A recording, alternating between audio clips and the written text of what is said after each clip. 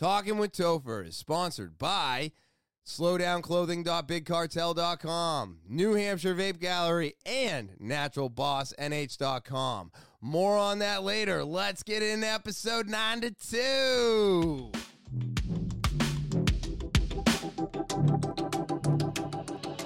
Talking with Topher. Talking with Topher. Talking with Topher.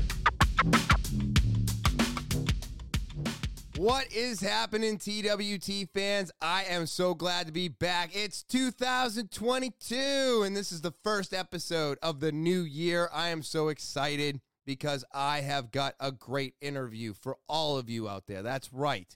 But before I get into all of that, I want to say thank you to all my subscribers. It really does keep me coming back here week after week. All of you do so much sharing, rating, reviewing, and commenting. I just want to say thank you. I just can't thank you enough, I don't think. If you're new to the podcast, that's right. You new? You're not subscribing? Whether you're watching, listening, whatever you're doing, hit that subscribe button. It's the most important thing you can do. It means nothing to you and everything to me.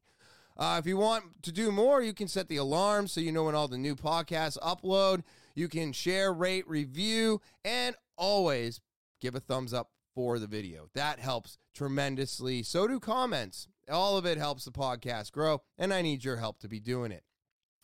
If you want to get more involved with the podcast, maybe you want to get some free Slowdown merch, this is how you do it. Put Slowdown in the subject line of the email that you're going to send over to TALKIN with Topher at gmail.com.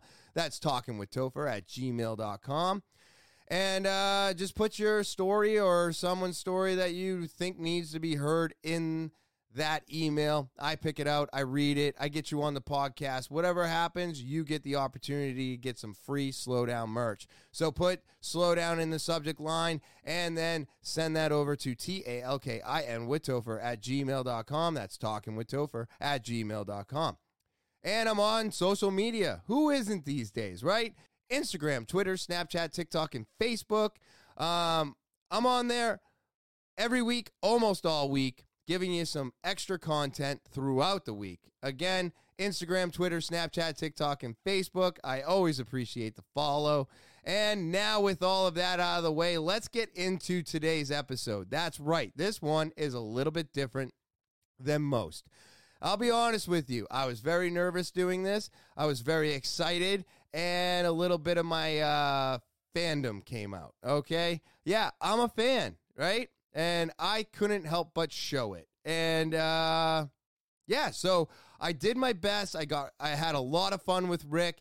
He took time out of his day. He came over on Sunday, January 2nd, and we recorded this. So I'm very excited to share it with you. I hope you enjoy it as much as I enjoyed doing it. But this was so much fun for me. So much fun, in matter of fact, that I don't even want to waste your time babbling on and on. So, without further ado, my guest, Rick Hahn. All right. Well, today, my guest today is a very important person in my life. Besides being an Olympian, an MMA fighter, and a teacher, he is someone I consider a friend. Everybody, Rick Genghis Hahn. And before we start, go ahead and plug, promote, anything you want. Got me on the spot here. I don't really know. Yeah, I have my school, my gym is in Plastown, New Hampshire. All right. So I teach a little bit of all the martial arts there. I'm sponsored by Fuji Sports.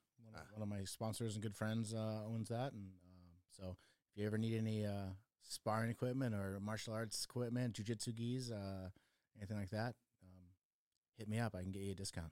Okay. Are you on Instagram, Twitter, any of those as well? Yeah, no more Twitter. No more Twitter. That's like everybody. I forgot my password. I don't even know how to get in that anymore. I used to have Sorry, to use it's that. useless. Yeah, and I didn't really like it, but I had to use it for when I was fighting. Everything was like they did a lot on Twitter with that. All right, that's So- I'll put your handles at the bottom. We can Yeah, I can Facebook take care and Instagram. I'm on. Facebook and Instagram. I will definitely put those handles at the bottom of the screen there, and I'll put everything you plugged and promoted and links in the bottom of the description of the video. I'll take care of all that. So let's see here. You where did everything start for you? Like I looked into a few things, and it just said that you were born in Chicago, Illinois, and stuff like that.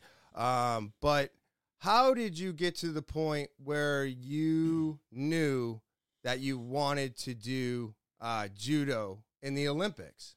How did that start? What was it like growing up in Illinois? Did you do a lot of moving around, or? Right. So I didn't actually grow up in Chicago.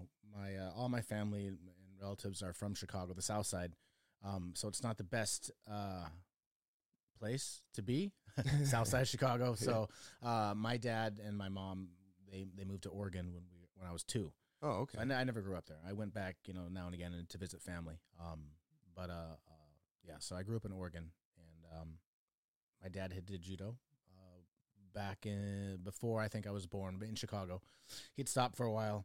And then when I turned 12, he wanted to get me involved with it because it was, he saw the benefits that it could have. So that's when I started my path onto that. And after a couple of years of doing that, I think we watched the Olympics on TV, and I found out judo was an Olympic sport, and it was my passion at the time. And middle school, high school, all that. And at that point, I decided I wanted to progress and take it as far as I could. Oh, all right. So when all that's going on, and now what? You graduated in 96? Yeah. Okay. So when you graduated and you went to the Olympics, why does it take 8 years to qualify? Is that normal? I don't know anything about the Olympics. No, I wasn't ready at the time. Right? Okay. So I didn't. So after high school, I moved to Colorado, which was the Olympic Training Center, which is the biggest at the time. The biggest. There was a couple places that you could go for your training. One was San Jose State University, but you have to go to school there. And I wasn't really keen on going to school or college at the time. So, and then the other place was the Olympic Training Center, which is in Colorado Springs. So that's like a big. It's an old military base that they converted into it's basically like a city, a small city. It's all gated, heavy security, and they have a lot of the Olympic sports there. The people that are Olympians or getting ready to become Olympians. Oh, wow. So we're surrounded by wrestlers, the men's gymnastics, volleyball players, weightlifters, a bunch of swimmers, all kinds of, all those, So in today's, I guess, wording, is that it's like a bubble. Yeah. Like you guys are in this bubble. You're not allowed to leave the bubble, but inside the bubble, you have everything you need. Yeah. I mean, you could leave, right? I mean, that's just where you live. So, it's just where you live. So all your training facilities, medical, sports psychology, cafeteria, living quarters, everything's all in this little area. Huh. What was that like on a day-to-day basis? Very strenuous workouts, long days. Yeah, I mean, it was normal, right? It was normal life. You either had to go to school or work with your training. You couldn't just, and everything was free. It was paid for, right? So it was, okay, it was like a scholarship, right? Oh, okay. So at my time, you had to qualify to get into that position. So I was I thought I was still in high school, I think, or maybe I just graduated, but I had to qualify and get, I had a medal, I think, at a couple national events to have enough points to be all right, you're a candidate. You're up and you're qualified. You have potential, basically. So that afforded me the spot, and then just moved there. Oh, yeah. And then so you move there, you get into it, and then is it 8 years? No. Or what held you back from making the? Is there a timeline? How does it work? I just wasn't good. Okay, I wasn't good enough yet. So I moved. I got there in '96. The fact that you're there is something for sure. I mean, that's just the training center. Okay, a lot of people could go there and they could just be bums, but they they're trying. Yeah. I mean, Okay. There were times we had people that they weren't, the qualifying system to get in wasn't as strenuous for our sport as it years past. So people would just show up because, just basically kind of a waste of time. But they could be there, until they, a couple years at least maybe, and they kind of see where they went. So you had to maintain like a high level status. You had to be improving. And the way it works, so the Olympics are every 4 years. Okay. Right? Yes. And depending on your sport, how you qualify for the Olympics is different. Oh, right? okay. So for us, you not only you have to be the number one in your country, but you also have to be the top in the men's. You had to be the top 6 in the Pan American countries, Pan American Union. If you don't qualify your weight in the Pan Am Union, your spot doesn't go to the Olympics. Oh, right? So you had to qualify that weight division because only one person can go per weight division. So there's 7 men weight division, 7 women. So if you don't qualify that weight, you could be the number one in your country and be good, but you didn't qualify that division, you're not going to the Olympics. Oh, so, I see. So that, and then there's certain points and there's tournaments that gave you points leading up to that to become the number one in your country, number one in the Pan Am Union, and then that's how you get to go. Oh. And then in my round, and I didn't make 2000, or I didn't make 96. I was too early. I was too young. Right. 2000 came around. I had a good chance. I didn't make 2000. Still wasn't ready yet. And then 2004 cycle came around, and that's when I made it. Okay, so during these 8 years, though, you're getting a college education as well, right? You're getting a college education? Some people, yes. Some people, yes? Yeah, I mean, if you went to college, yes. I didn't. I wasn't big on school, so I was like, I'll just work. I'll go to school after my time in training. I was like, there's always time for school, right? You can do that. I want to focus everything on my athletics right now. Oh, okay. So you were doing more work and athletics right in the place that you needed to be at. Right. And then you make it in 2004. And how does that go for you? Like where did you go? What was the Olympics like in 2004? So I made the team. So we had Olympic trials. All right. Once your weight class is qualified, so now you have to figure out who's going to go to the Olympics. So we have Olympic trials. The top 5, I think it's top 5 in your weight class do the Olympic trials, like a fight off. Oh. So this was in San Jose, so you match up. I was actually ranked number 1 going into the Olympic trials, which gives you the best opportunity. Oh, because they have to beat you. If you lose, they have to beat you 3 times at the Olympic trials. So you have very good odds of making the team because you're already number 1. The year before I placed at the Korean Open, which is an A-level tournament, went very, very hard. I took bronze, which gave me an A-level, which was, I was the next level above the next person below me. So I was the number 1 seed. So, oh wow, I basically had 2 matches, and I made the Olympic trials. I won. Oh, that's awesome. Yeah. So one was against my teammate at the time, my first match, and then my next match was against this guy who I had fought over the years, and finally he beat me several times, and I finally turned it around on him before the Olympic trials, and then I pretty much dominated him, and that's how I made the team. Oh wow, yeah. That's amazing. Yeah. So there's a lot of pressure, right? Because you're training your whole life. You have this tournament basically, and you could have an off day, and you screw up, and you're not going. Right. Yeah. So there's a lot of pressure on that because everything's riding on that one thing, no matter what you've done prior to that, leading up to that. If you don't win, it's over. It's over. You let your whole team down. It's not really. I mean, your team, yes, but I mean, it's not like the team's not really affected by it's yours. It's yours. Yeah. So in your sport, it's basically you. Yeah. Okay. Yeah. So because you do have a team, yes, that you train with, but they're not affected by you winning or losing.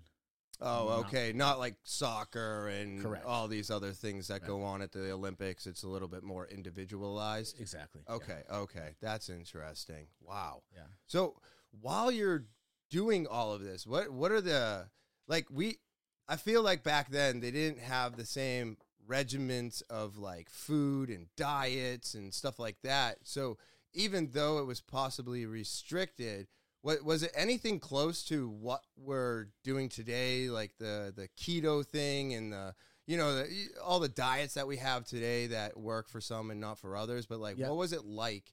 What was your diet like back then? Just for me, I wasn't.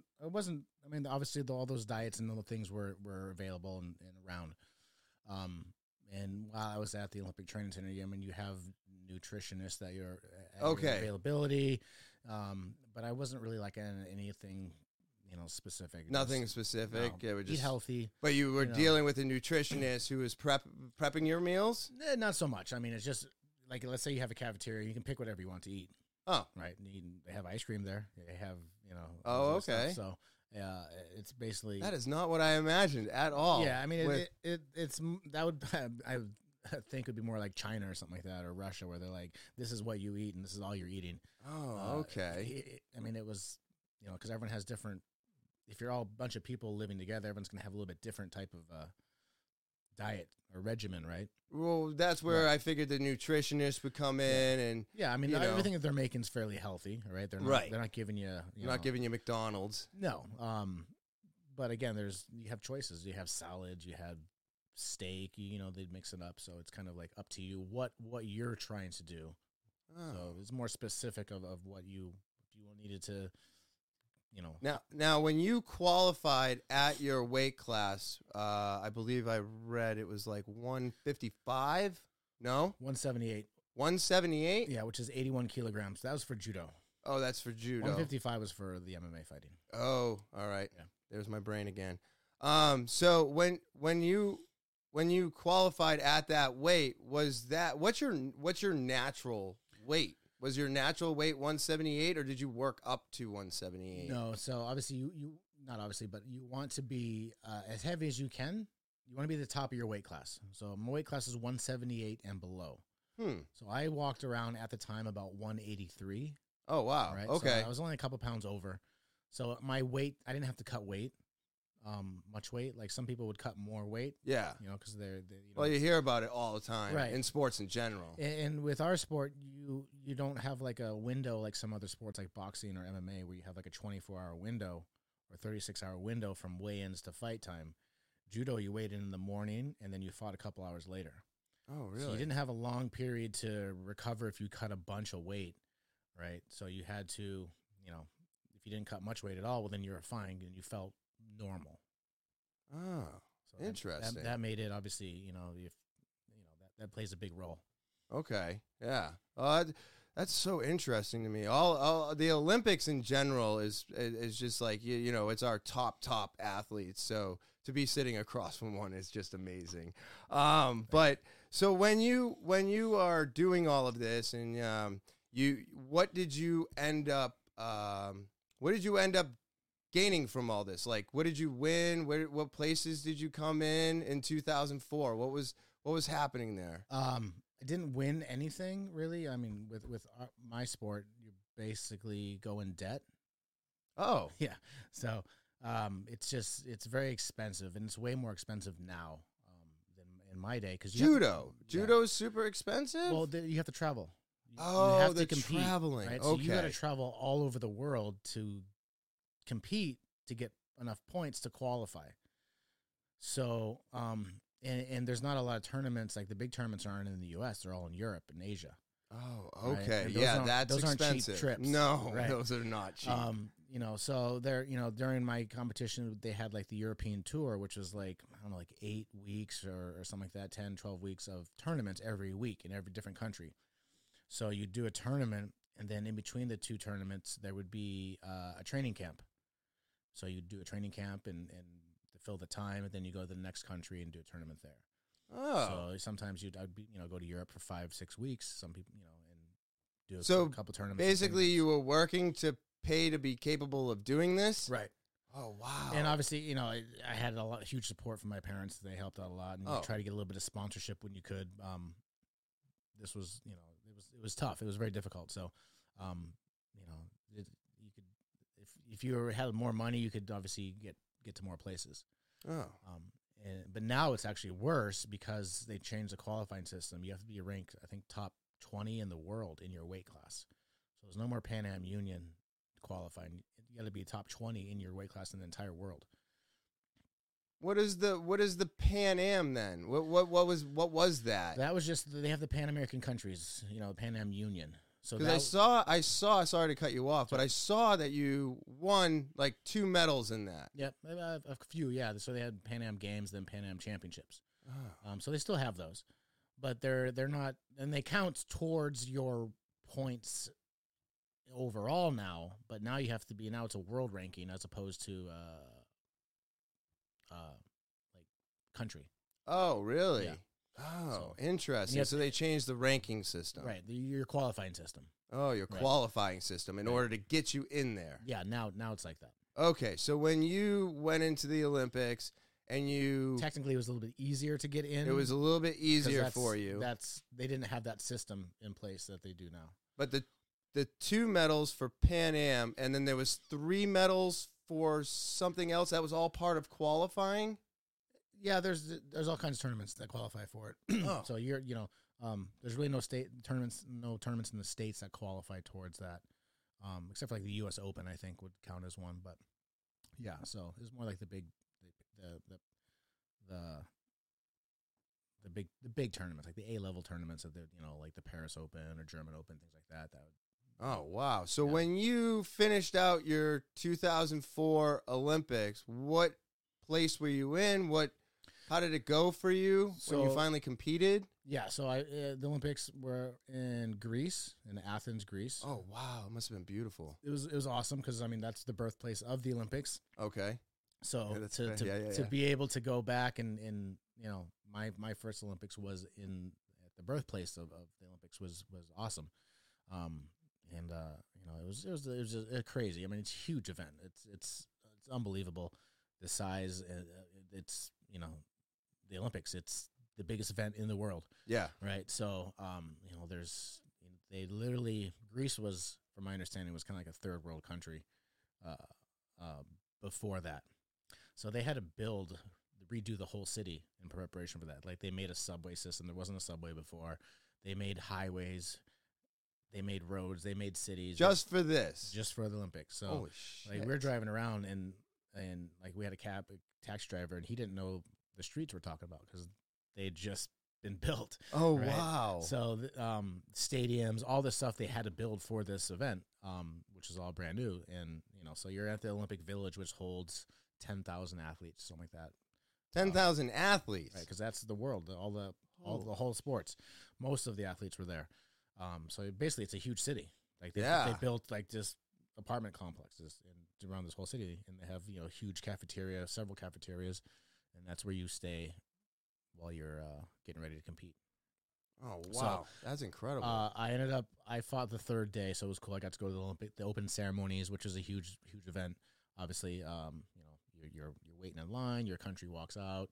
You go into the main stadium, which holds like 80,000 people. It was packed, and I have it. I gotta bring it. I gotta get it on. I have it on video. I had a camcorder in my hand, so I was filming it as I was walking into the stadium, which was you walk in there, all of a sudden there's 80,000 people screaming. It was pretty amazing. That must have been so intense. Yeah, I have to get it on like a CD because it's on like a high 8. Oh, okay, okay. Little VHS thing. It's on a little VHS. Yeah, yeah. I got converted. What we used to do in the old days. Yes, yes. So trust me, I know about that. Yeah. Yes. I'm gonna get that because it's pretty cool to see. I haven't seen it in 20 years. So. All right. Well, I'll try to help you with that if I can. Absolutely. So I felt like the fourth day or third day. I think it was third day. I ended up I went 2-2. I won 2 and I lost 2. Okay. Better than anyone thought I would do. Any better than I thought I would do. Oh. And I ended up finishing 9th place. So top 10, not so bad. Out of 30, there's only 32 competitors in my weight class. You were number 9. So yeah, I mean, obviously that was the way it fell, how the brackets fell, and but still, yeah, it's amazing. Yeah. So after all this is done, and you're going back to Colorado to train again for the 2008s? You're right. So I was going to. You were going well, to. I wasn't Oh. sure what I was going to do. Okay. There's a bunch of drama going on with the Olympic Center and all that at the time, and we're actually losing the program. Our program got cut Oh, because we weren't producing medals. So Oh. if you're not producing medals, then they're going to They be like, cut you. We'll bring someone else in, right? So, and I had already planned on going back home anyways, or retiring. I wasn't sure what I was going to do. I just kind of had my fill of it. I was like, I'm done this a long time. So I moved back to Oregon in the fall of 2004. Wasn't sure what I was going to do, and then I decided, you know what, I'm gonna try to make another run 2008. But if I'm gonna do that, I can move out to Boston, and I got training with Jimmy Pedro. Okay. Because he was my teammate in 2004, 2 times bronze medalist, world champion. Very, very, he's a good friend, but also like one of the best coaches out there. So I was like, if I'm going to do that, I'm going to move out and train with the best person that's in the country. Oh, wow. So All right. in 2005, I moved out here. You moved out here to Yeah. Boston. Yeah. Okay. And then you worked with him, and what happened to keep you from qualifying this time? Were you just not into it? No. I was like training with them is pretty the hardest training I've ever done in my life. Like, Oh, it was okay. way harder than the previous training before that. It's just a different level. I went up a weight class as well.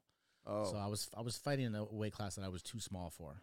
So I was fighting at 90 kilograms Which as is opposed to 81, which was 189. Okay. And I didn't weigh 189. I weighed about 185. All And right. then I'm fighting guys that are cutting down maybe 10, 15 pounds. So, I was just way undersized for that weight class. All right. So you're trying to get up to something that might have been a little bit unachievable for you, where you got guys that are heavier than that coming down that size. So Right. they're like energetic. This is bigger. It's Internationally, like I was flipped. right. I was ranked Right. I was ranked number 2, I think, in the States. But Europe, I was just way too small. But long story short, we had Olympic trials again, and I didn't make it. Okay. Yeah. So there was. So after that happens and you get, you try it again and it doesn't work. Now you are thinking about getting into MMA. You've already kind of shifted in that direction while you were. So Nope. when you were doing Olympics, it was all Olympics. Right. And when you didn't qualify, then you started to make a life decision. Right. So at the time, let's see, 2008, I was like 31 years old. And I've always been an MMA fan. And I was always, I watched it from day one, from the early days and the, early 90s and stuff like that. And Oh, okay. And I always told myself if I was still young enough that I would try to do it, right? Because, the similarities in a lot of it, jiu-jitsu, judo, were very, very similar. And there were other people that did judo that were very successful in MMA at the time, or, in those early days. And I was like, well, why couldn't I be? Why not? That was my thought process. If they could do it, I could do it. Right. Right. So, and technically my judo career was a little bit, I progressed a little bit higher than they did. So I was like, there's no way, why wouldn't I be successful in MMA then if I just put my mind to it and did it? Mm-hmm. So I wasn't exactly young, 31, 32 starting. So Okay. in 2008, I was like, all right, I'm going to try it. I'm going to give it a shot. And that's how that started. Wow. Second career. Second career, MMA. Now, what's the word I'm looking for? What's the place that you're fighting for? I think it was like CFF something. What was that? What did that stand for? Because there was a couple fights in the beginning where it was CF something. CFX. CFX. That was it. So that's like that's a company name, like UFC or Bellator. Yeah, I just It's never a local, heard of them. It's a local. It was a local show at the time. Oh, it was a local So show. it's like a combat zone, right? And that's the one in Worcester, Mass? No. No, I got something mixed up. Sorry. Yeah, no. So my first fight was in Worcester. Oh, okay. Right. Yep. So, yeah. So they have a bunch of little organizations that hold fights, like the Combat Zone does. Yes. And Cage Titans now, but at the time it was CFX. It was, and that's who I was fighting for early on, because there's a couple of shows in that beginning stage that I fought for. Okay. So you do a bunch of local fights, and again, you're trying to get ranked, and you're trying to get noticed by the big show, which is UFC or Bellator. So that's why you did those couple fights. Or there was what was it? Did I see 5 or 6 fights before you got into Bellator? Yeah. So I think 8 fights. 8 fights. 8 fights. Okay. So yeah, basically, I was just trying to get experience. Like I had never done any kind of boxing or kickboxing before I started fighting, so I had to learn that. Okay. Like, my takedowns and ground game was judo was very similar. I had to learn some jiu-jitsu, obviously, because my ground game was decent, but it wasn't like what I needed to do or needed to learn, I should say. So I had to learn jiu-jitsu specific. I had to learn kickboxing, wrestling, even though I wrestled in high school a little bit, but practice more of it, right?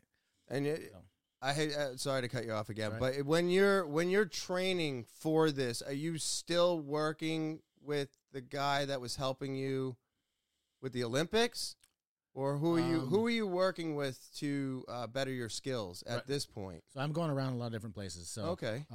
I was training jiu-jitsu in Derry. Oh. That's where I started doing that. Oh, okay. With Tim and other With people. Tim and everybody. Yeah. Okay. So that's where I started in 2000. Yeah, I think 2009, something like that, around there, because I needed to learn some jiu-jitsu. And I was doing my Muay Thai down at Siat Tong in Boston. Okay. Somerville. And Jimmy Pedro actually was my manager at the time, like my judo coach. He goes from my judo coach to helping me out, like kind of being my manager, because he had a lot of connections in the martial arts world. Oh, that's awesome. So yeah, he was my first manager at the time, kind of helped me out. Kind of helped you out, Yeah. worked with everything.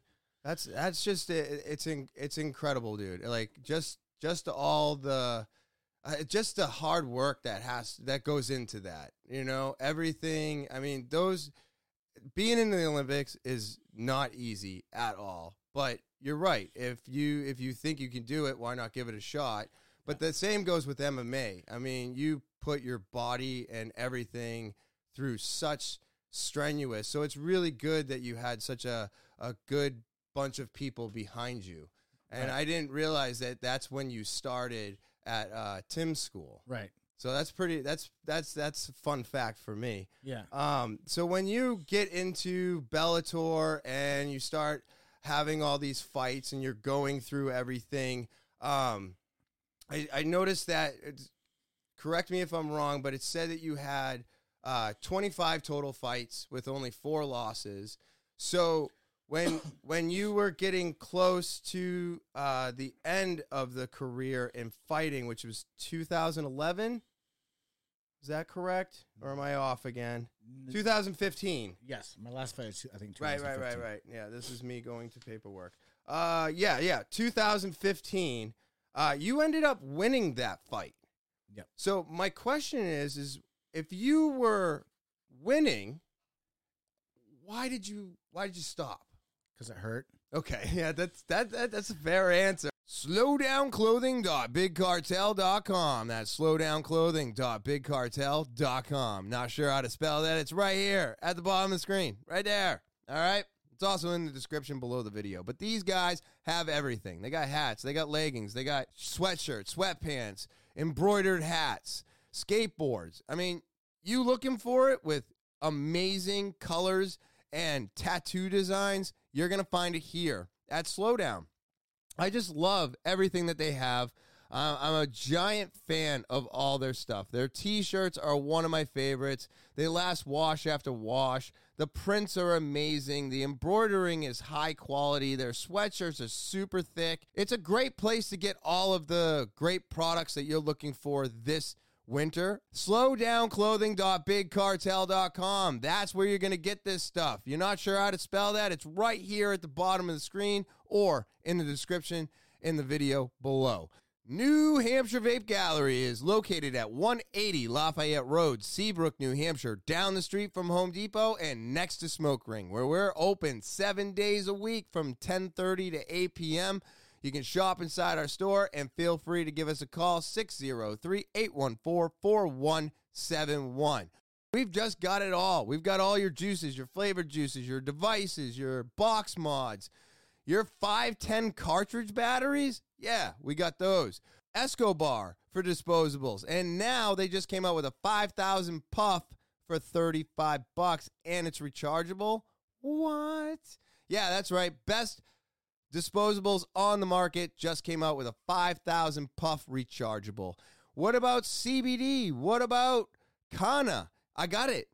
You need THO, THP, HHC. All of it is in stock today.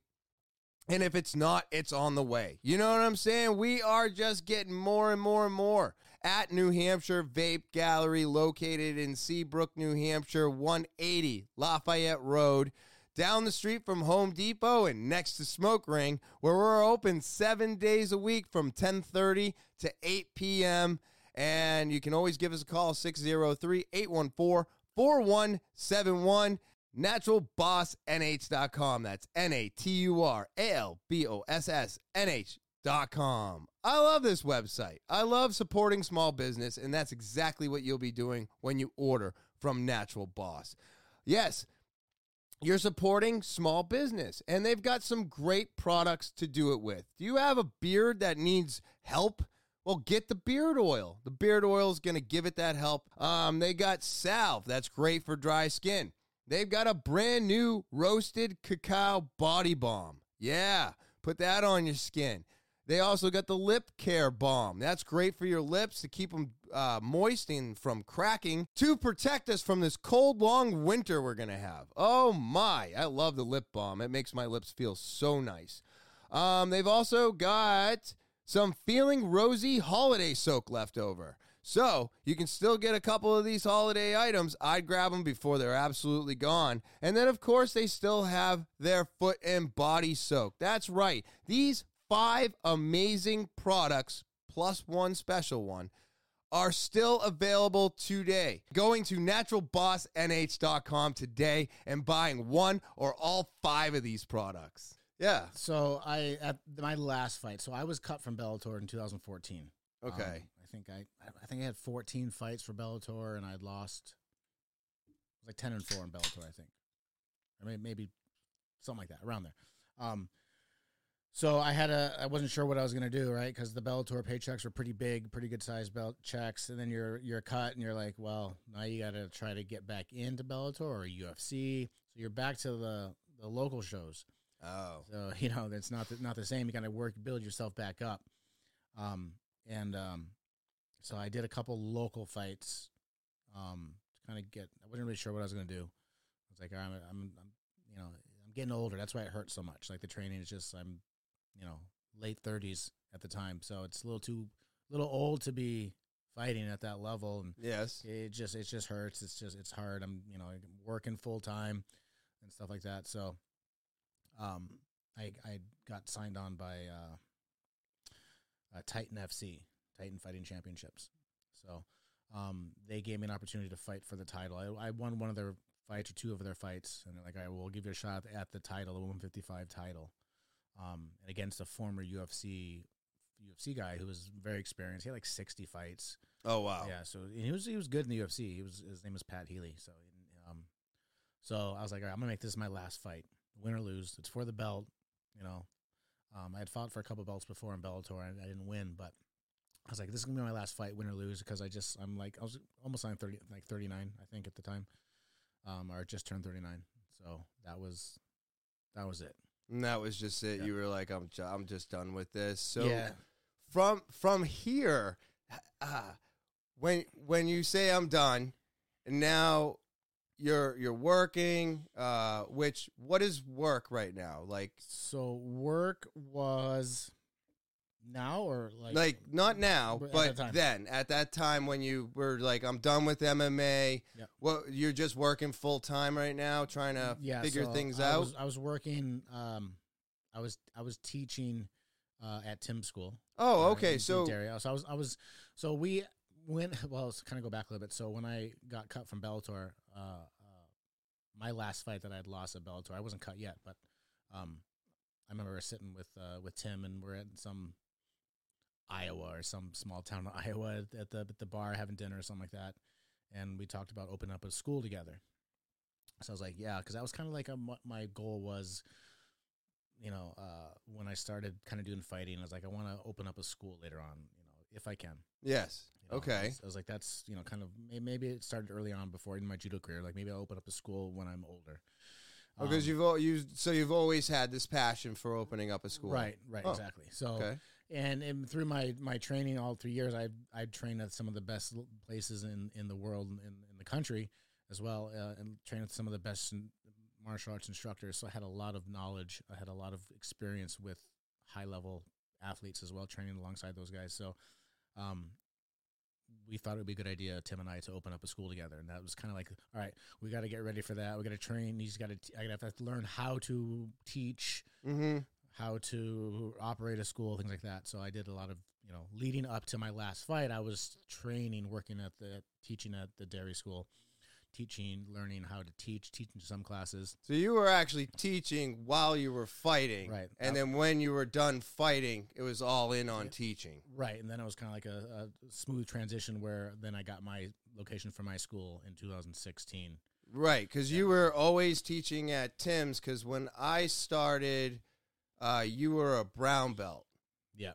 And I've actually watched you become a professor and worked with you myself many times at your school, but right. You were all in at teaching at Tim's after your last fight in 2015 from MMA. Yeah, so even before that, I was teaching. I was learning how to, teach classes. The different classes I had to learn karate, right? Because I didn't know karate, so that's our school teaches karate. And so when you become a teacher, you just have to learn it all. You have to learn unless you already know those things, right? So I knew Muay Thai or kickboxing and stuff, but again, knowing it and teaching it are two different things, right? Right, yeah. Or being a good instructor are two different things, right? So a lot of people are very, very great athletes and martial artists, but they're not very good teachers, and vice versa, right? So you have to know how to be an effective and efficient teacher. And I also learned that when I was training with Jimmy Pedro, because he's very high level, and so we actually took classes on how to become better teachers.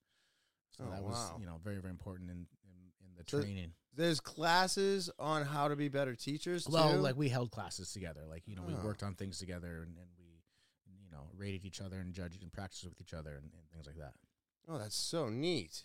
Yeah. Okay, that's really nice to know that, because, you hear of, like, I'm not saying this about our school, but what I'm saying is like, so this is how people just open up schools and they do shitty jobs because they're not putting in the work that you guys put in behind the scenes, possibly. Well, yeah, there's different levels, right? We're professionals. There's the professionals, and then there's people that aren't professionals. Right. And that's fair. You can kind of see that when you participate in those kind of places, right? Sometimes it's apparent. Some people are successful even if they're not like professional, but again, it's for the most part, if you're a professional and you do everything the right way, you're going to have more longevity than not. That's absolutely very true, because you're not going to be able to make it very long. You're not going to keep students if you're not doing very well. Right. And it's a progression. Like I'm always learning. I'm still learning, right? I have a ton to learn. I'm still make mistakes. But well, that's very nice to hear, because I'm always making mistakes, and I'm like, it's part of life, right? What am I doing wrong? Yeah. Even in my jiu-jitsu training, like I've been doing it for a long time. I make mistakes every time, and I'm just like, I should have known that, or there's always something to learn. Yeah, I heard a really good. Somebody said something, and I don't remember if it was Instagram or what, but they were talking about how you never stop learning. This guy's whatever black belt, and he's like, you get tripped up, and yes, if you go against someone under you, you will possibly get tapped, and that's okay, because the way he was saying it is that you're not losing, you're learning, and that happens to all of us still today. Like the underbelts can get you from time to time. Oh, yeah. You feel that same way? Oh yeah, like I've been caught by underbelts before, and it's frustrating. Like, oh man, but again, you got to look at it in a different way. You can't let it piss you off. It's going to happen. So, you're going to make a mistake. They're going to catch you on it, or maybe they're excuse me, they were on and they caught you and you're off, and that's just part of learning. And it's, you have to view it as learning, something to learn from, instead of being pissed about it, or down on yourself, or angry. I have to agree with you 1,000%. I think that's so important for people to hear, is that, like, when you get into those positions and those things happen, you gotta just absorb it, look at it, and it's like, what do we call it? Shedding the ego. Right. That ego is making you feel this way about it, but if you get rid of the ego, you can look at it, hopefully with clearer eyes, and then work on that mistake you made that got you into that position. Because that's something you've always told me, is that what happened when I did that? Well, you must have done it wrong in order for them to get to this point. So you just need to stop doing that wrong. And it sounds so simple, but sometimes it eats at our brains, right? Right. Yeah. So we overthink a lot of things, and then it's just that kind of shuts you down in a way. So you just gotta keep going. Like, you're not gonna get to a point where you're just like, all right, I know everything now, and I'm just gonna stay at that. Like, there's levels to all of that in training. There's levels to black belts. There's level to to all of it. So you're just going with an open mind, and don't have too many expectations of what you want to be or where you think you should be. Just go and just have fun. Just have fun. Yeah. Yes. Yeah. At the end of the day, if you're not looking to be a super athlete, just have fun with it. Even if you are trying to be a super athlete, you still gotta have fun. You gotta have fun, because I did that. I was the athlete at a time when it wasn't fun. Okay. It wasn't fun competing. Well, see, when you say that, I don't know if that's supposed to be fun, right? Because it's right. It depends on the level, right? Yeah. So it was a job. Yeah. And it was stressful, and it wasn't fun because of the pressure on you, depending on where you were. Like, it was you're hard on yourself, and you have to be, and it hurts, and you're training hard, and it's not really fun. Mm-hmm. Not like a casual type of fun. You know what I mean? It was like, that's your job, and if you fuck up, then you lose half your paycheck, or you don't, so it's if that's all that you have at that time, you don't have like a backup. Yeah. So all of this going on, and you're trying, that was more like a job, and now you're having more fun, right? And what are your, like, eating habits and stuff like that today? Are they are you on any special diet or anything? What are you doing today? Yes.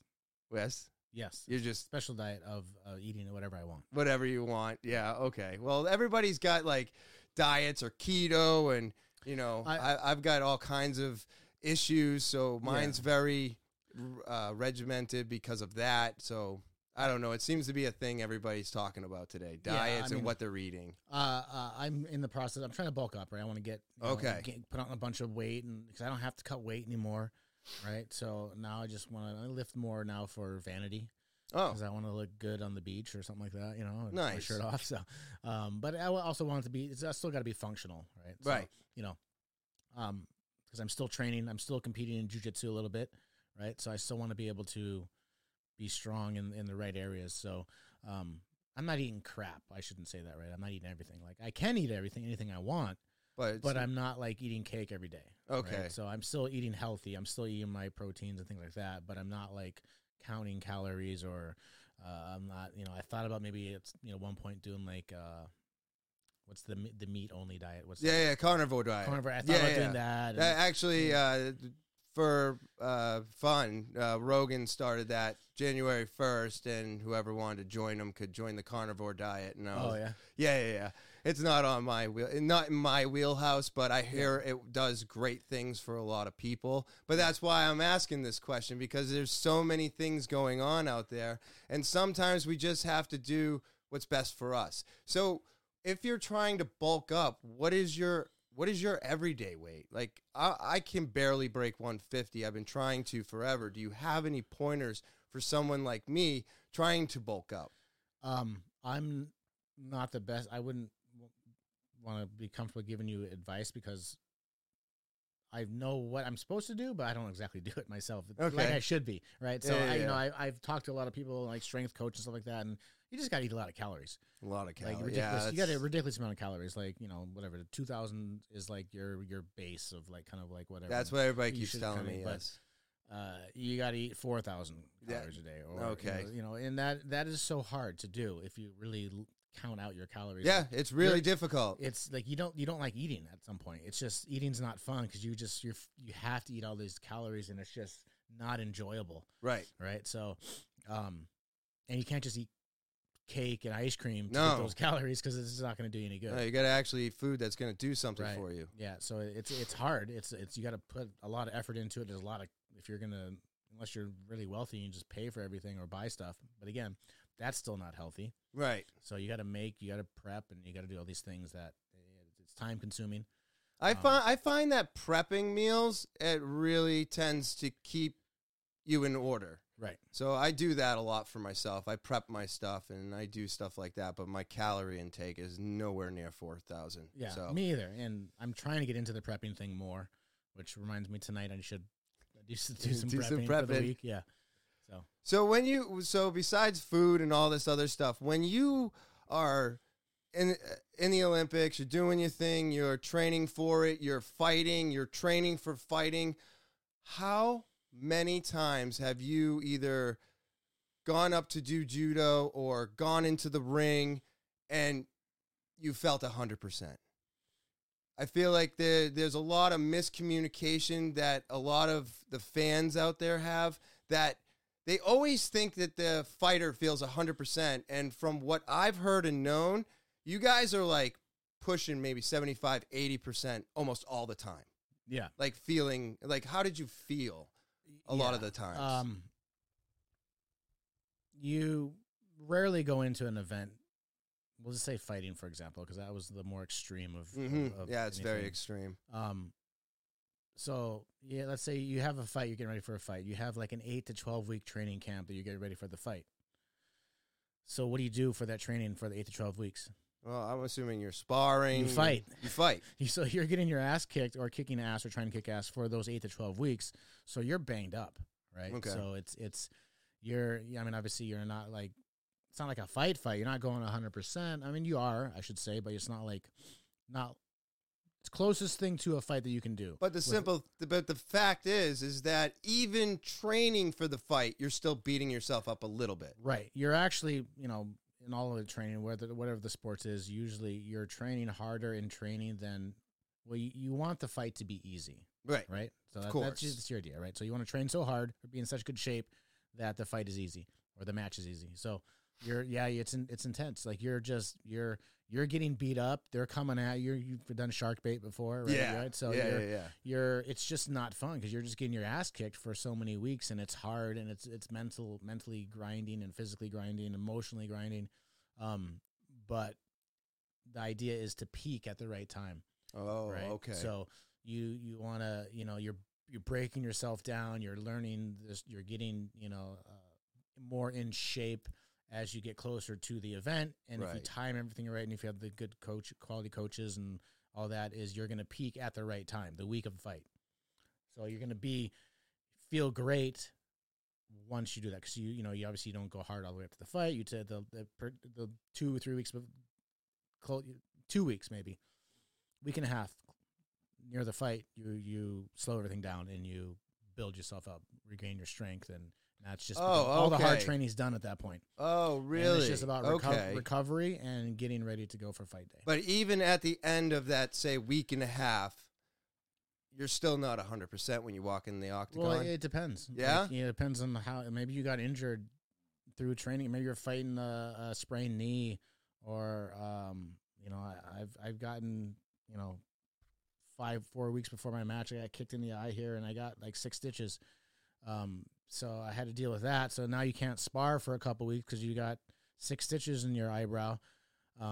Leading up to that happened when my title fight against Lima. I ducked into someone throwing a head kick by accident. His knee caught me, and whoop, so that kind of changes how you're training and what you can do. And I've had twisted ankles and bones, and I remember I got knocked unconscious. I got knocked out 2 weeks before my first tournament in Bellator. You got knocked out training? Yeah. Jesus First time I've been knocked Christ. out. But we were just sparring. Caught me. I was a lefty. He was a lefty. And he just threw a straight and just caught me right in the chin. And I went face first into the floor. I wasn't out, but I was out. Like, I didn't like go to fall asleep and then wake up. But I was like, you know. You were just collapsed. Yeah. He stopped your clock. Got up and then I was like, you know, at that, I got a concussion, right? Oh, this Jesus. is 2 weeks before my fight. So for those 2 weeks, I couldn't do anything because I had a concussion. So what? Technically, I probably should have fought. Oh, okay. I was gonna say, like, once you say that word concussion, I was like, is the fight over at that point? Well, No. I mean, it was $100,000 tournament, so I was like, yeah. Oh, that was the one that you won. That was the one that I won. Yeah. My first one, a lightweight. So this is the first time I also drop into lightweight, which I had never. I had cut 30 pounds for that. So there was a lot. You know, at the time, I was like, that's big money. Like, yeah. know, I just trying to get hit during the fight. Wait a minute. So when you won that, you were concussed 2 weeks prior? Yeah. Holy shit. Well, for the first fight, dude. because I had 3 fights. So Yeah, okay. The first fight, yeah. That is insane. And thankfully, my first fight is, I think I knocked the kid out in, I think, early second round or first round, something like that. So I really didn't take any damage. Right. And then my second fight a month later, because you fight every 4 weeks, where you have 3 fights in 2 months, something like that, right? You fight in 3 fights, 4 weeks apart. Okay. And then my second fight, I also knocked the person out right away without getting any damage. So I kind of recovered by the time the last fight came from my concussion. So thankfully, I didn't take any. So the first fight after the concussion was relatively easy for you. Yes. Even though you were concussed. And then I wasn't concussed at fight time. But but you had a concussion. I probably shouldn't have fought. Yeah. If a doctor would have advised against it. Yeah, right? of course. I'm not of course. saying to do that, people. Like, obviously, listen to your No. doctors. We're not saying to do anything. I'm just that was my choice, and I was like, at the time, I felt good enough to fight at fight time. Oh wow. I was probably insane. fine. You're right, but well, okay. So here's a better question: when you get a concussion, what does the doctor normally say? Like, depends on how bad it is. It just depends on how bad Right. it is. Like, okay. I wasn't like throwing up concussed. Like, that's like bad. Like, okay. I got rocked. I got rocked pretty good, and I had a headache and for a couple days, and I couldn't work out. Like, a few days after I tried to work out, and as soon as your heart rate gets up, you get a massive headache. Equilibrium off a little bit? A little bit. It was more just feeling sick. And sick? Like, that's when you know you're concussed. Oh, okay. So okay. that takes like a week to kind of get rid of, and then, so by the time that came around, even the doctor, I'm sure, would still have advised, no, don't do anything for like a month or 2. Right. Because obviously your head trauma is kind of big. And what year was this? 2012. 2012. Yeah. So everything's a little bit different back then too. No, it was the same. No, it's the same as it is today? Yeah. Really? Yeah, they would have said the same thing. Yeah. Oh, all right. Yeah. I feel like as I don't know, the last couple years have gone on, restrictions have gotten tighter, everything's gotten a little bit more. Well, yeah, for like head trauma, yeah. Obviously, you don't want to mess around with head trauma. Like, that's a big deal, right? So I'm not making light of it and stuff, but again, No, of course for my not. personal case, like, that's what I decided to do. And you came out on top, luckily. Right, and I mean, I didn't see a doctor, right? I didn't. Oh, okay. 'cause- So this is not a doctor telling you were concussed. No, This was you just knowing your body, and you're like, I've I've been there before. Like, I know it's concussion. Like, and also I wasn't in this country, so Okay. I was in Canada, and so yeah, I knew. I was like, it was kind of our discussion with the coaches. Like, well, see how you feel. Like, obviously, if it was a really bad one, and so some concussions take months to recover from, right? And or depends on how bad they are, right? Depends on what it does to you. So. By the time that fight came, I was fine. Oh, yeah. Nice. Yeah, I didn't have any more symptoms of that, right? I mean, maybe my head was still inside was a little, But now, see, me being the person I am, where I'm not an athlete and I do jujitsu and I never feel 100%. Like, so my thought process would be if I got concussed in a sense, right, a light concussion, which I've had many times in my life, but it was mostly my own fault that it happened. But if I was to get in, like, even though I was feeling good, my brain thought is, hey, let's try as hard as we can not to get hit in the face. So, like, that kind of changes your game, though, because, like, even when I'm injured in jiu-jitsu, if my arm is bothering me, I'm doing everything I can to keep that person away from my arm, which hinders my game because I'm just concentrating on not getting that arm grabbed. You know what I mean? So what was, like, did you have those same thoughts, or were you able to let go and just let yourself do what you needed to do? I didn't really think about it, but when you're fighting, the whole objective from anything is not to get hit in the head. So you're like, so no matter what, whether head injury or not, or whether you think you have, I shouldn't say head injury. It wasn't a head injury. So, but yeah, I mean, obviously, you know, your head, your brain, you know, getting hit something probably wouldn't have happened. Oh, okay. Maybe nothing would have happened. But from my understanding is, you know, if you are kind of like, if you have that kind of trauma, like, it's easier to get knocked out again if you're not. Right. Well, that's what I'm saying. Right. Like, even though it wasn't that bad and you were feeling good by that fight. Yeah. It, like, my first thought is, even though I've been training not to get hit in the face, I'm going to do a little bit extra to not get hit in the face, because I have this feeling like if it was to happen again, it could happen again. Right. So you want to make sure that doesn't happen, right? Right. I wasn't thinking that. Oh, because okay. You started thinking that, and then that throws you off, because you're gonna screw up. Okay. You can't be like, okay, just like only focus on that. Like, that's what I do, and because you're gonna go opposite of what you're trying to do. All right. So you just kind of you just do what you normally do. Right. It depends on, obviously, everything's a little bit different on what your injury is or something like that, but there was nothing. That was just, you know, if in that kind of situation where, luckily for me, like, I got that tunnel vision where everything was just kind of like slowed down, and it just kind of like. So you got in the zone, and the zone took over. Boom! I caught the kid with a nice right hand, knocked him out, and. That is so awesome. That's so cool, man. That is just so, because, like, that's something I can't do.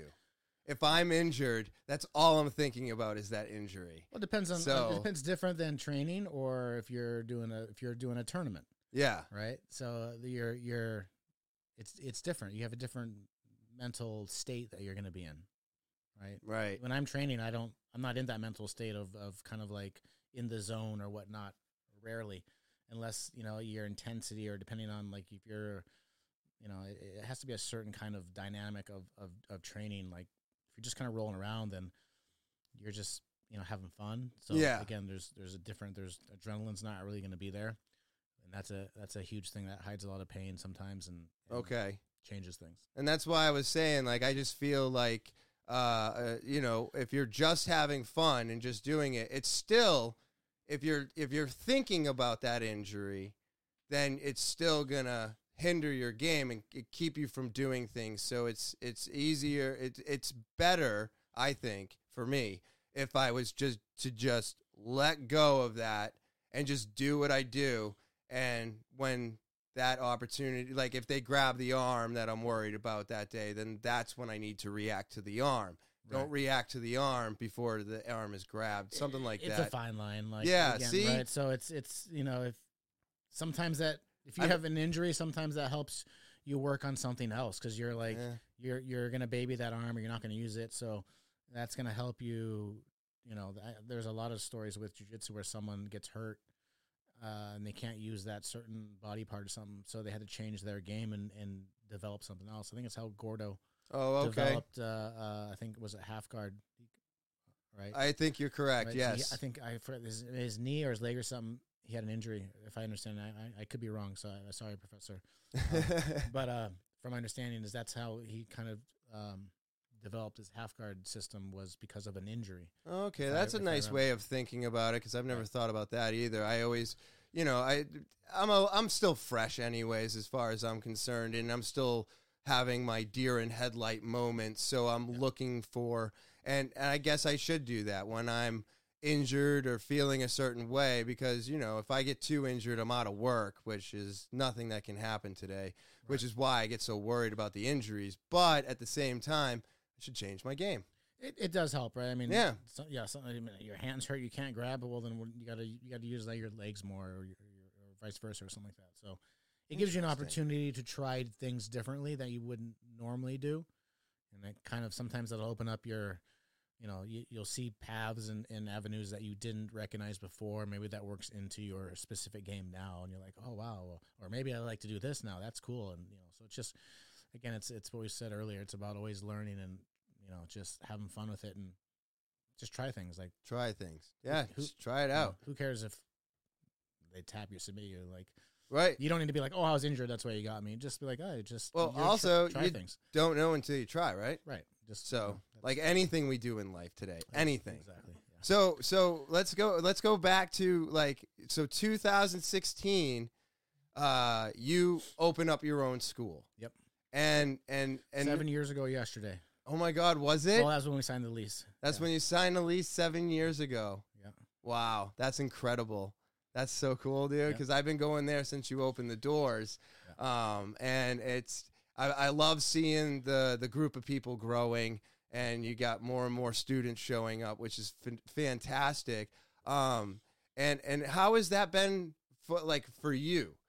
Like opening up your own school, getting the people in there. How has that been going for you? Like in the beginning and to where you are today. How was it? So it's been a learning process, right? Mm-hmm. Because I'm still learning, like I said earlier, and still making mistakes now and again. But it's awesome. I mean, it's a cool job. It's something that I've obviously wanted to do my entire life. It's much easier than getting punched in the face for a living. Yeah. Sometimes, sometimes you're working with little kids and stuff, and that can be a different kind of, Sometimes I'd rather get punched in the face than working with the little kids. I'm just kidding, but everyone there's challenges to everything, right? Yes. Working with kids is awesome. I love our team. I love the kids. It's just a different kind of. It's different, right? It's you got to be more patient. You got to be more. Nicer is the wrong word, but Understanding. Yeah, that's a better way of looking at it. Yeah. But again, it's cool. Like I enjoy it. And it just brings a different, it's something different almost all the time. And COVID kind of put a damper on things a little bit. Yeah, it's the whole world. Yeah, still is, but still is. Yeah, we were fortunate enough that it was only a short amount of time that we had to stay closed. Yes, but we were still doing online stuff, so we weren't completely closed. But I think building back up, I think we've built back up since then what we had lost. Oh, good. And my school, luckily, right now is doing really well.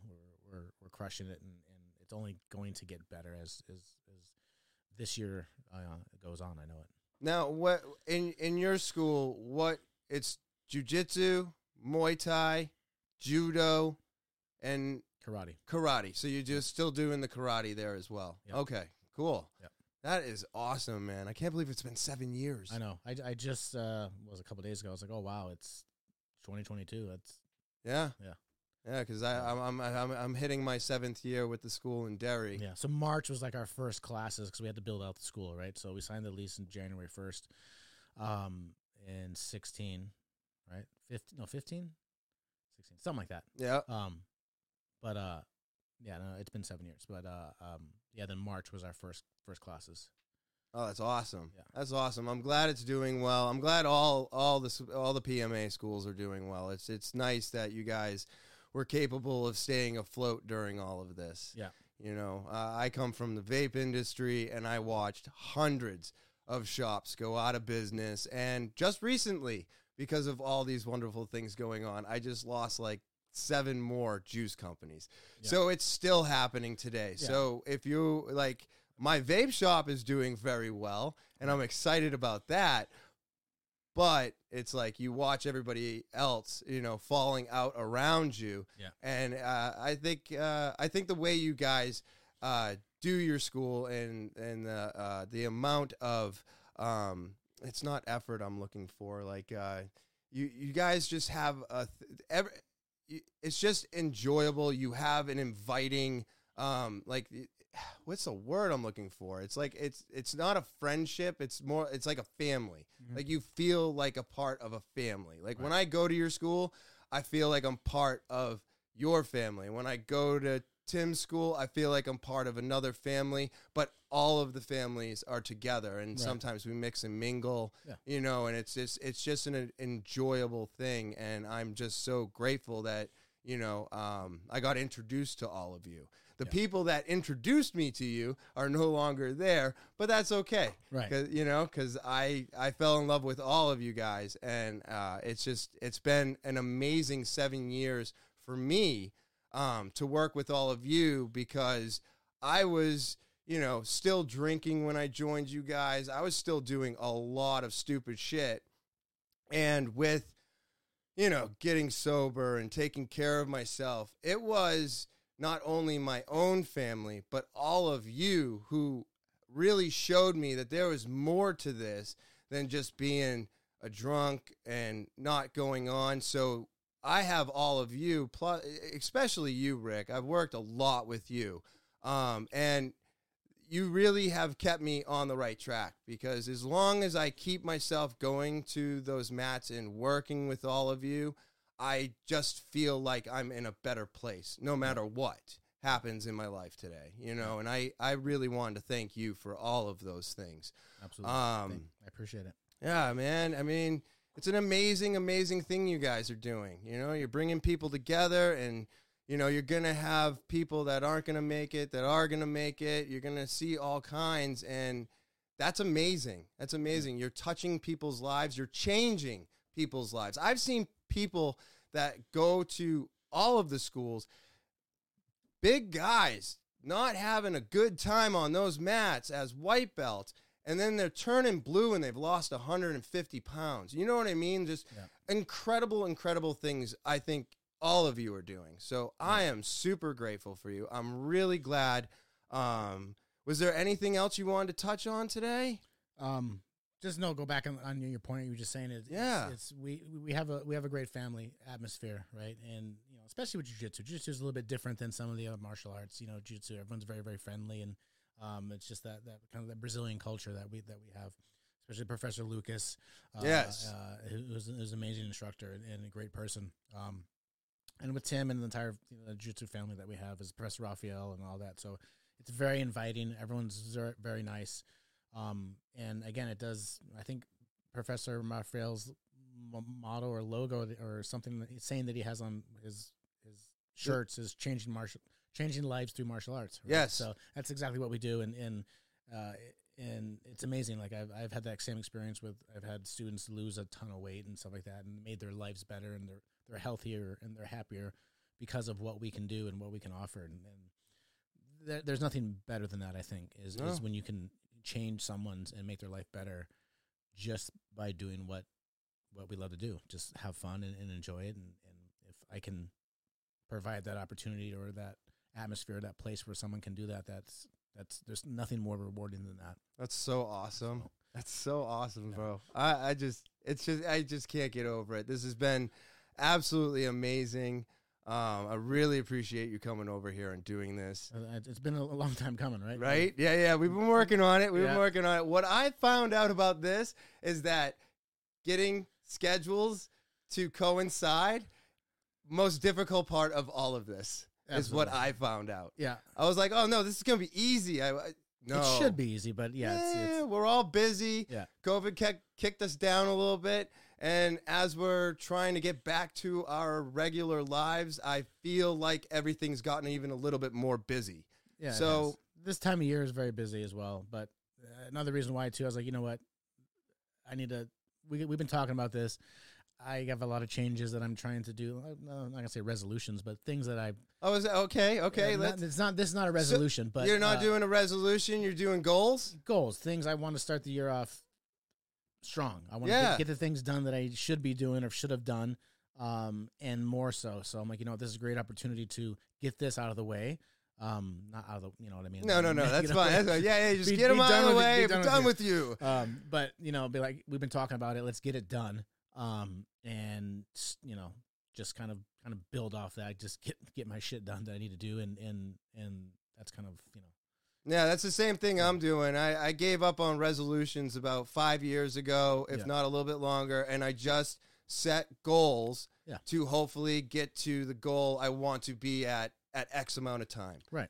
And I feel like that's easier. It's just like my jujitsu. I'm working on little bits at a time, and eventually it'll all get put together and make one move from beginning to end. So I've just always been against New Year's resolutions. I think they're too heavy. They're too much. Yeah. I mean, most people don't make it out of the first week. Yeah. You know, I saw a meme, and memes are my favorite, but the meme was, oh, congratulations to everybody who made a New Year's resolution and pushed it off till Monday. Right. What? So it's like, I was talking about it probably a couple of weeks ago, is setting goals. Because I feel like if you set goals that are accomplishable, nothing like there's a too timeline crazy. On it. If you put a timeline. Timeline, right. But you want to be able to reach the goal as well. You don't want to make a goal that's unreachable, because then that's discouraging. But you want that one goal that you accomplish in that specific amount of time to lead up to the next goal. Yeah, it needs to be achievable, like small goals. Yeah. So I'm so glad you feel the same way, because I'm like, no, we need to stop this resolution thing. It's crazy. It's a great way for the gyms to make money, but it's no way to live life. Well, for the first month. Yeah. Yeah. Well, no, they make money all year because they sign up the year contract. Right. You go in there, you sign up for the year. I'm doing this. 3 weeks into it, you're like, I'm done, but you're still paying the gym. Right. So they made their money. They're happy. Oh, yeah.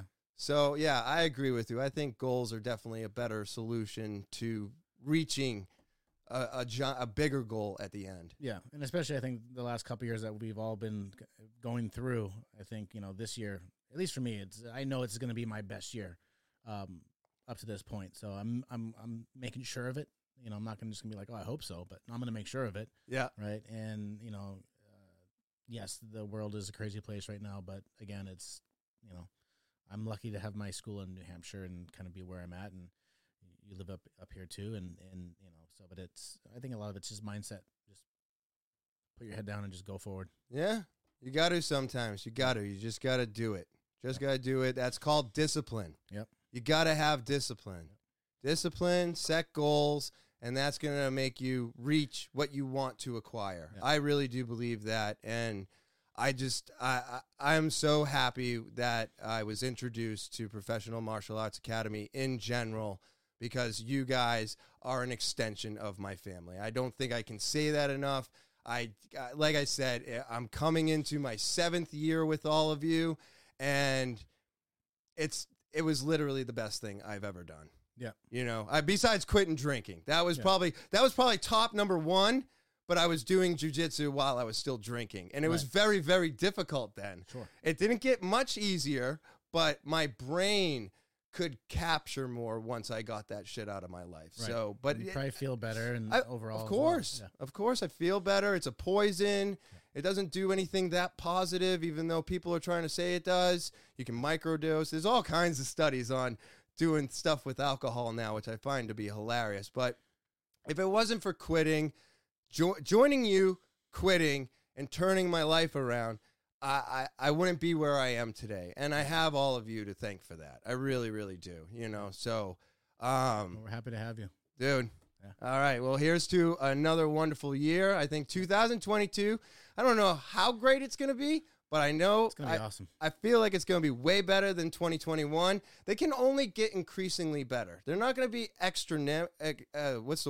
bigger. They're not going to be the biggest, but hey, if this year is a little bit better than last year, then isn't that better? It is. Right? It depends on how you look at it. Some people, is the glass half full or half empty? So right. It depends on your own outlook. I used to be a glass half empty guy. I'm trying to look at it as it's half full now. Absolutely. It's a better way to live. Right? Yeah. All right, Rick. Thank you so much for doing this. Thanks for having me. I'll put everything in the description, and I'll flash stuff at the end of the screen. And again, man, thank you so much for doing this. Absolutely. Thanks for having me. Absolute pleasure. All right, everybody. That is Rick Genghis Hahn. And welcome back. I hope you enjoyed that as much as I enjoyed doing it. It was so much fun. I hope me being a fan didn't get in the way too much of everything that I was trying to do, but I couldn't help it. I think, like I said earlier, when this was my first one that wasn't somebody that I talked to every week, twice a week. Tyler comes on the podcast. It's fun. We have conversations all week, every week, and it's easy. But Rick is somebody that I look up to. He's somebody I've been working with for 7 years, and I've never had such an in-depth conversation with him. So I'm just hoping that I do better next time. He wants to come back on. He had a lot of fun. There was a few things that we talked about after the podcast that I was like, oh, man, should we go fire up those mics again? And he said, you know what? I'm going to make time to come back and do this again. So we're going to work on that. I've got some other things set up for 2022 that I'm also very excited for. This is one of the reasons why I wanted to do this. I wanted to do things like this. I mean, at the end of the day, this is a dream job for me. So if I can turn it into an actual job, then, I mean, what's better than that, right? So we're all trying to find our jobs that are not jobs, There's something we love doing. And I'm not saying I don't love the vape gallery. That I've poured my heart and soul into that shop. But I mean, what's better than sitting around and having conversations with people? I can't think of anything better. So I'm super excited. I hope you all enjoyed that. There's more to come in this new year. But for today, that's the podcast. And I just want to thank you again, as always. Thank you for subscribing, sharing, rating, reviewing, all that you do. It really does keep me coming back here week after week. So thank you. I just can't say this enough. It's so mind blowing. All of this is mind blowing. All right. So I'm going to keep doing my best, and you just keep coming back week after week and share, rate, and review. All right. If you are new to the podcast, remember to subscribe. It's the most important thing you can do. It means nothing to you and everything to me. If you want to do more, set the alarm so you know when all the new podcasts upload. Share, rate, review. Of course, give thumbs up for the videos and comments. That all helps the podcast grow, and I need your help to be doing that. If you want to get more involved with the podcast, talkingwithtopher@gmail.com. That's right. You want a chance to win some free Slowdown merch? Put Slowdown in the subject line. Put your story or somebody else's story you think needs to be heard. Maybe you got questions. Maybe you need advice. Send that on over to TALKIN with Topher@gmail.com. That's talkingwithtopher@gmail.com. I pick it out. I put you on the podcast. You get the opportunity to win some free Slowdown merch. And then, of course, if you want to follow me on social media, Instagram, Twitter, Snapchat, TikTok, and Facebook, I'm on there every week, almost all week, giving you some extra content. And again, Instagram, Twitter, Snapchat, TikTok, and Facebook. I just hope everybody enjoys their Thursday. All right? Have a great Thursday. Have an enjoyable rest of your weekend. And as always, I will talk to you later.